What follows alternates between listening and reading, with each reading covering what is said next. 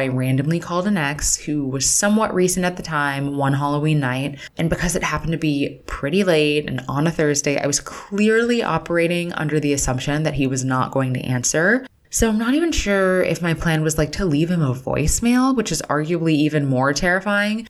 But whatever my drunken mind thought at the time, it certainly wasn't prepared for him to pick up.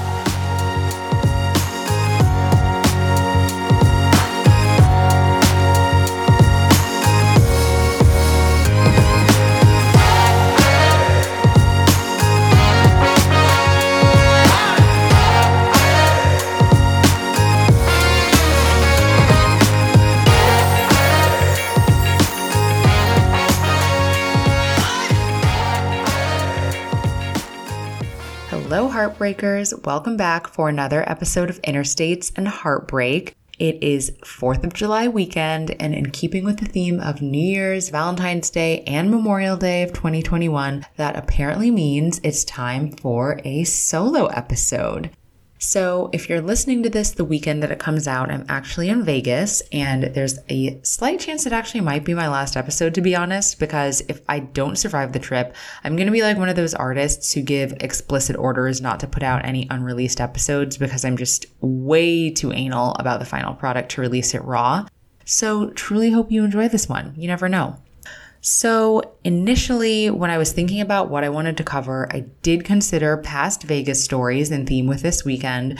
But in truth, the Vegas experience I have that's most podcast worthy isn't even my story to tell. And I legitimately hope to have the person behind the story on as a guest one day. I also thought about what 4th of July stories I can tell, but I just couldn't convince myself that any stories about me getting drunk off the monstrosity that is UV blue vodka and throwing up in Newport Beach were worthy of their own dedicated episode, honestly. So then I decided to go a bit broader, a bit more abstract, and focus on the topic of independence from a relationship standpoint, particularly when that independence is of the unwanted variety that was granted due to a breakup. And interestingly, I actually don't ever think of this as a dating advice podcast, but for this week, I actually did want to dive into things that have helped me overcome breakups based on my past experiences. Everyone knows the standard logical advice that you can't argue with, like setting boundaries and time heals all wounds, but we're moving past that. And so I wanted to bring you something a little less traditional, seemingly unhealthy, but actually healthy ways to get over a breakup. So let's dive in with the first way, go out. Really, this can take a lot of forms. Stereotypically, I know it's in the form of a lot of girls' nights, and I'm certainly not above that, nor am I above those nights taking place at some of the most stereotypical or, dare I say, basic bars in Los Angeles. That being said, it can also take a lot of other forms, so maybe that means going to the party of someone who's in a slightly different crowd than who you usually run with. Maybe it's in the form of an organized activity, either a one-off or recurring that you didn't really prioritize during your relationship. One key thing to mention is that you can't always rely on other people to provide these opportunities for you. If you're someone like me, maybe you go out of your way to avoid complaining or being an emotional burden, and your friends aren't actively considering the fact that you might need some sort of therapeutic distraction because you just seem to be doing so well. Also, if you're in a friend group where a lot of people are in relationships, there's a chance that a lot of the planned activities might be double-datey or coupley in nature. And people might either subconsciously or consciously shy away from inviting you because it just seems like it'll be awkward for you. So this is important to call out because you really just can't put your recovery in other people's hands by waiting on them to plan fun activities. So it might mean that you need to take the initiative to make plans. To take it one level further, it might even mean that you need to make plans, dare I say, by yourself. Shortly before my longest relationship ended, I'd actually just started recultivating hobbies of my own because I began to realize that our misaligned interests in the relationship were really impacting the way that I spent my time negatively. And then in the months immediately after this same relationship ended, these hobbies quickly took a backseat yet again because I really doubled down on online dating and going on those aforementioned girls' nights. And so in an effort to correct this, I took on 3 regular activities that didn't directly involve any of my friends. And the reason why is that I just didn't want to give anyone else's interest or availability the ability to stunt my personal enjoyment or progress post-breakup. So the first was super simple. I remember I really wanted to get a movie pass, so, dating this relationship a little bit. And my ex at the time, he had zero interest. And so eventually I just got one by myself. And that resulted in many movies seen on my own after work or on Sunday evenings. And I still remember the night I went to see Lady Bird at this hipster theater near my office one weeknight. And I had treated myself to Mediterranean food beforehand and just had such a cathartic cry in the theater.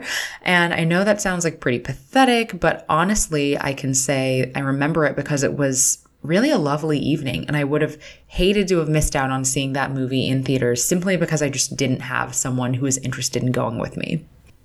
I also continued taking the dance classes that I'd signed up for towards the end of my relationship. Worth every penny, even though my choreographed dance skills are definitely on par with Amy Schumer's in the final cheerleading scene of Trainwreck. And finally, I signed up for a flag football league. And this was a definitive post-breakup activity that I was not doing during the relationship. And the point of this advice, it's not to pick activities solely for the purpose of meeting guys. I knew for a fact that I was almost guaranteed to not meet any guys at dance class or the movies. And flag football, while an undeniable opportunity to meet men, was something I was genuinely interested in. And that's crucial because the girl who's clearly out of her element and doing something that she's not into isn't really that appealing to connect with. People want to talk to people who are passionate and who they can sense share interests with them. And also, I didn't then feel pissed off for wasting my time when the flag football season ended and I hadn't met anybody through it. So the second piece of advice I have is to make that beauty change that you've been thinking about. And revenge bodies are great. However, I'm not talking about that because I've never really truly obtained one. And yeah, sometimes after a breakup, I will throw myself into activities like dance or football. But the other aforementioned activities like going out and attending parties also ramp up as well. And those are definitely not conducive to revenge bodies. So unfortunately, I can't speak to that type of glow up, but I can speak to making a drastic change after a breakup in the form of a new hairstyle. And it was basically the metaphorical bangs that girls always get after a breakup, except I can't actually pull off bangs, so I got twists instead. And for me, I actually sadly have to say that I'd kind of been considering this, but never seriously considered changing my hair while I was in this relationship because I kept thinking, what if my boyfriend doesn't like them? And that in itself is a really lame thought process, rooted in insecurity, not even based on any conversations I'd had with him. But regardless, it wasn't until we broke up that I finally felt comfortable doing it. And I made a pretty drastic change, literally a week after things ended. So by the time he had even reached out to talk and return my things, I had had this whole new look.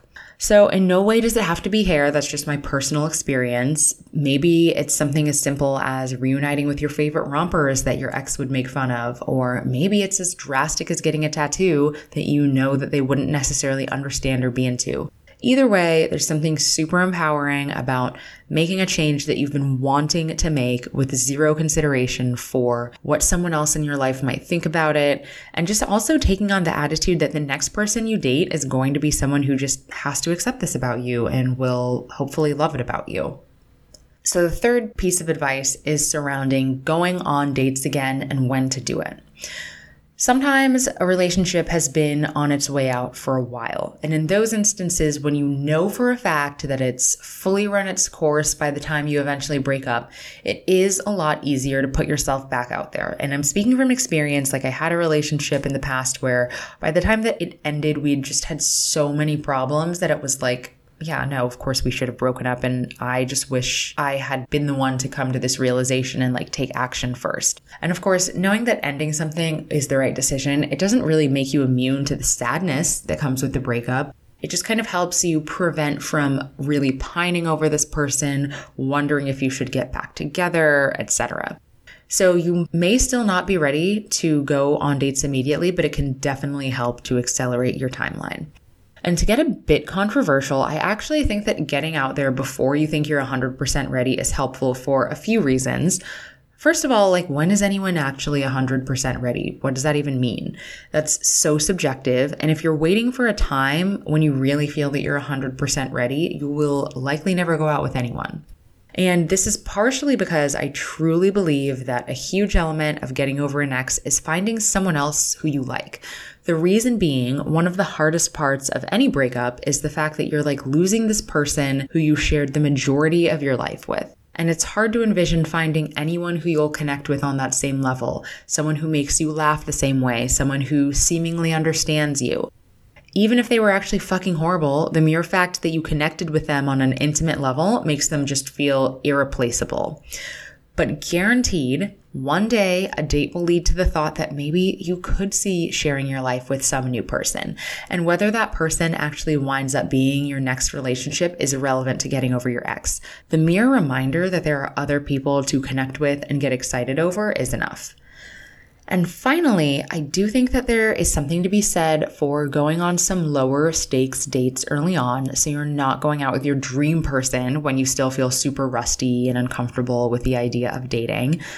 This doesn't mean that you should go out with people who you're definitively not into to use them as mere practice, but it could be an opportunity to venture out of your comfort zone a bit and kind of go for someone who you're vibing with, but who wouldn't be your exact type on paper. I happened to meet this guy like a month and a half after that longest relationship that I referenced earlier. And to call back to my first piece of advice, this was actually at a friend's party that I'd shown up to by myself. And we hit it off. We went on a few dates afterwards, and I was surprisingly like very into him. But I'd met him before I'd even officially put myself back on the app. So I think he was like the first or second person who I'd gone on a date with.